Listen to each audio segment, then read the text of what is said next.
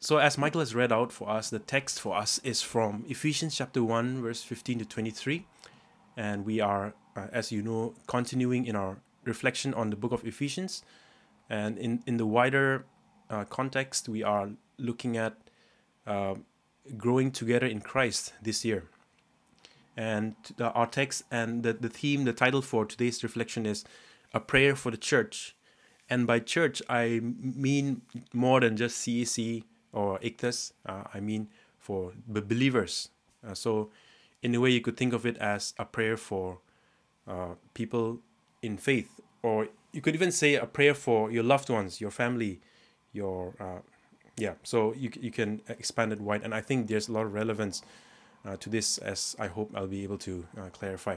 So a prayer for the church, Ephesians chapter 1, verse 15 to 23. And I think it's worth refreshing our memory a bit from the previous text, Ephesians chapter 1, verse 1 to 14. And so this text is an overflow from the previous passage. So I think it's very important that we keep that connection together. So just a bit of a refresher. Last week we saw, and from Ephesians chapter 1, verse 1 to 14, that God has been at work before the creation of the world. So God has been already at work from before the creation of the world. He has been planning, He has been purposing, He's been willing, and He's been preparing something like from before the creation of the world. And He's been doing all of this, choosing, adopting, and blessing His creation. As verse 3 says, like we have been blessed with every spiritual blessings in Christ Jesus. And we have been chosen from the beginning of creation. And His choice, His work is to bless us, to choose us, to adopt us. And we've been blessed with every spiritual blessing in Christ in the heavenly places. And His plan, His work, is ultimately to bring all things into unity under Christ. What this means is that although we see in verse 4 that God has blessed us with every spiritual blessing in the heavenly places, there's a time when all things in heaven and on earth will be in unity. So there's a time when things will be, as we say, on earth as it is in heaven. And that will be the time when all things are brought under unity under Christ. What has been given in the heavenly places, all the spiritual blessings that God has blessed us with, will be realized in these earthly realms, earthly places. And I think this is what Jesus meant when He teaches His disciples to pray this prayer. That is, your kingdom come on earth as it is in heaven. So that's the kind of a quick summary of what we saw last week. That God has been at work before the creation of the world. He's been choosing, He's been adopting, He's been blessing His creation. And His goal is to bring all things into unity under Christ. One word that keeps coming up in the whole of chapter 1 is a word that you probably notice. It's inheritance. And I think inheritance is a good metaphor for us to think about the work that God is doing and our part in God's work. Inheritance. And I think we all know what is inheritance.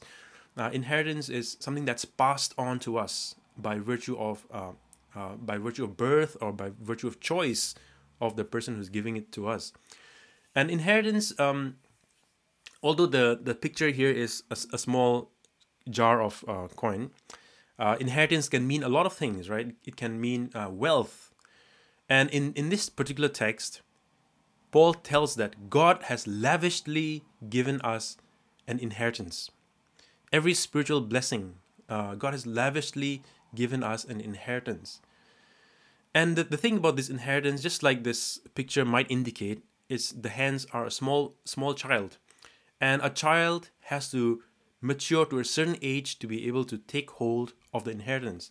So in a way, inheritance is already his, but it's not yet, because he or she have to grow into that particular stage in which he or she is able to take the inheritance. So although the blessings of God has been lavishly given to us, it is not yet realized in our life in today. And so we hope for the inheritance. We look forward to the inheritance. At the same time, it's not just the inheritance is not something that we take hold of only in the future, that we wait from a distance and waiting for, like, I don't know, like when we die or when we go to heaven. But it's also something that's some God has given us something as a deposit, as as a guarantee, and that is the Holy Spirit, right? The Holy Spirit is given to us as a guarantee, as we see in, I think it's in verse 14. The Holy Spirit has been given to us as a guarantee, as a deposit, almost like a down payment of the inheritance that we have until we are able to take hold of the full deposit, full inheritance that is in Christ. So the Holy Spirit is a guarantee, is a deposit for us today. And the Holy Spirit lives in us, as the Bible says. And the Holy Spirit is a sign that God has blessed us with every spiritual blessing. And we have the Holy Spirit as a down payment until we can take hold of the entire possession of the inheritance. So in other words, as we go on about in our day-to-day lives, we don't need to wait for heaven to experience the resources and experience the power of God's blessing. We have, if I may put it this way, we have enough for today, for our day-to-day needs. God has given us the Holy Spirit to supply our needs and to be a deposit for us for the time being. And I think that that changes things. Like, we don't have to fight our battles by ourselves. The Holy Spirit lives in us as a deposit, as a down payment, and we don't have to live in spiritual poverty. We have the strength in us. But I'm going a little ahead of myself. Let me wait a bit and explore more of this later. So, the response to this, how do you respond to such a knowledge? How do you respond to such an idea, a concept? The first thing, obviously, is to praise God, to say thank you to God for such an inheritance. And I think that's what we did last week with a week of doxology thing, to praise God and to thank Him for what He has done for us, what He has given to us, the rich inheritance that we have in Christ, to say thank you and to worship Him, right? But also, as we have read from today's text, there's also an element of prayer that Paul invites us to. And that prayer, I think the prayer is very interesting because Paul prays so that we may have eyes to see. We may have the Spirit to know this hope, to know the riches of our inheritance, to be given sight, to be given the Spirit and the heart to be able to understand what we have in Christ. And this hope gives us perspective and encouragement. So, Paul prays essentially for eyes to know the hope. Paul prays for our spirit that we may know the hope of the rich inheritance that we have. And Paul prays that God will give us this eyes and this heart to know this truth. And hope is important because hope gives us perspective and hope gives us encouragement. I just want to talk a little bit about the importance of perspective. Why is it important to know, as Paul says, if you go back from the slide here in verse 17 and 18, he says, he prays that God will give us the Spirit so that we may know Him better. And then he says, Paul prays that the eyes of our hearts will be enlightened in order that you may know the hope to which He has called you. You may know the riches of our inheritance for His holy people. And you may know verse 19, the incomparably great power for those who believe. So it's important, in other words, to know and have the right perspective about what we have in Christ. And I just want to share one story, cautionary tale from the Old Testament, not exactly related to spiritual inheritance, but related to the birthright. And I think you may know this story of Esau, Jacob and Esau. Jacob and Esau were twins. Esau was the older one, and by virtue of his being the elder brother, he had the birthright to inherit the family's inheritance. But the Bible says that Esau despised his birthright. And this is a story that's given here in Genesis 25, verse 24. The boys, talking about Esau and Jacob, the boys grew up, and Esau became a skillful hunter, a man of the open country, while Jacob was content to stay at home among the tents. Isaac, who had a taste for wild game, loved Esau, but Rebekah loved Jacob. Isaac is the father, by the way. Once, when Jacob was cooking some stew, Isaac came in from the open country famished. He said to Jacob, "Quick, let me have some of that red stew. I'm famished." Jacob replied, "First sell me your birthright." "Look, I'm about to die," Esau said. "What good is the birthright to me?" But Jacob said, "Swear to me first."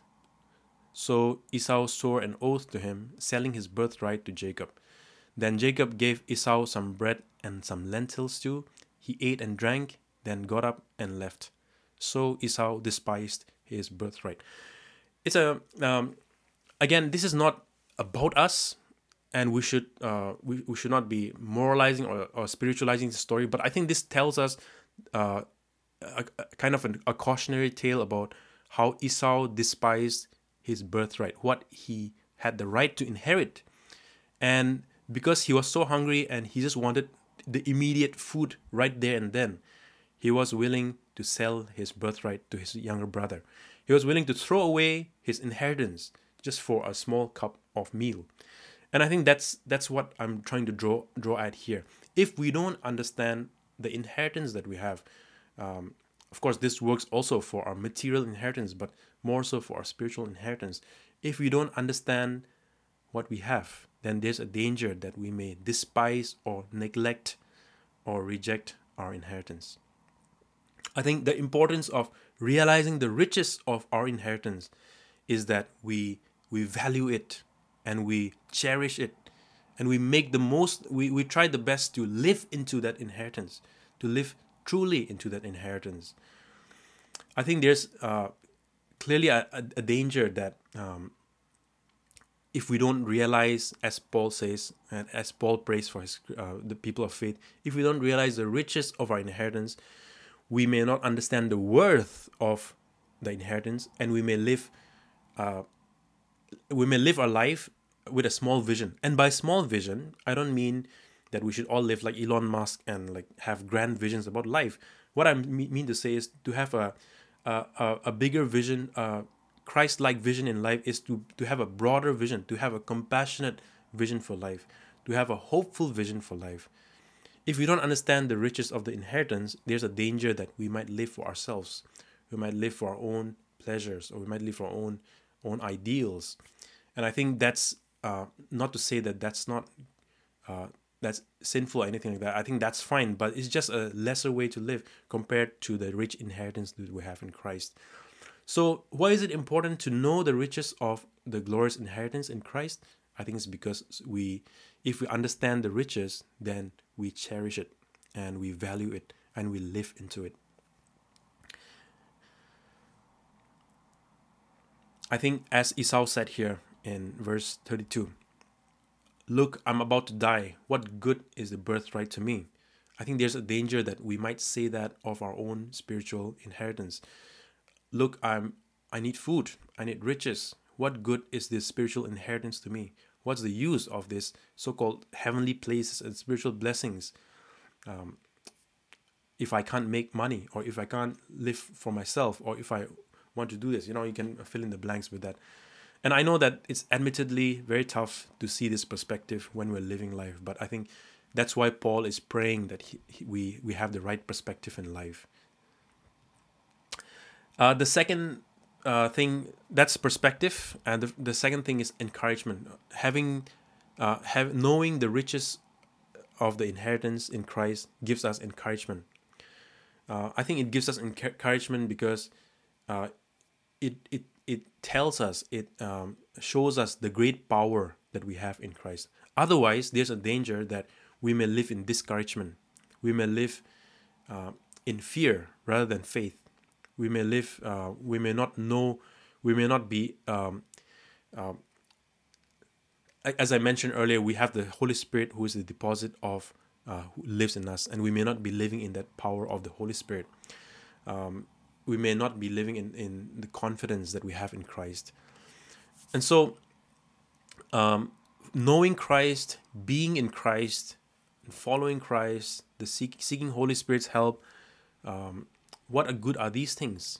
I think when we know the riches of our inheritance, we understand that these are unsurpassable compared to anything that the world has to offer. And our prayer is that God will give us eyes and the Spirit to see and know these things. Ultimately, we realize that Jesus Christ is our inheritance. Christ is our inheritance. Christ is the basis of our confidence in the inheritance. Our hope is hinged on Jesus Christ, and Christ is our inheritance. If you look at it in perspective, and if I may flesh out that a little bit more, we remember that Jesus lived a life of healing, right? And as the picture is depicted here, the 10 lepers who were healed by Jesus, Jesus lived a life of healing. He lived a life of empowerment. He lived a life of righteousness and holiness. And he lived a life of deliverance, like delivering people from the hold of sin, from the hold of demons, and from the hold of social expectations, right? And he lived a life of redemption ultimately. Not just that, his resurrection demonstrates God's strength. His resurrection shows us that death can be defeated, sins can be defeated, diseases can be defeated.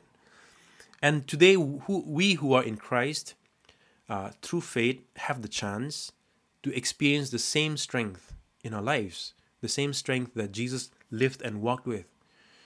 And granted, that experience may be incomplete for now, but Paul says that we have been blessed with every spiritual blessings already in the heavenly realms. And one day, those things will be fully realized when God brings all things to unity.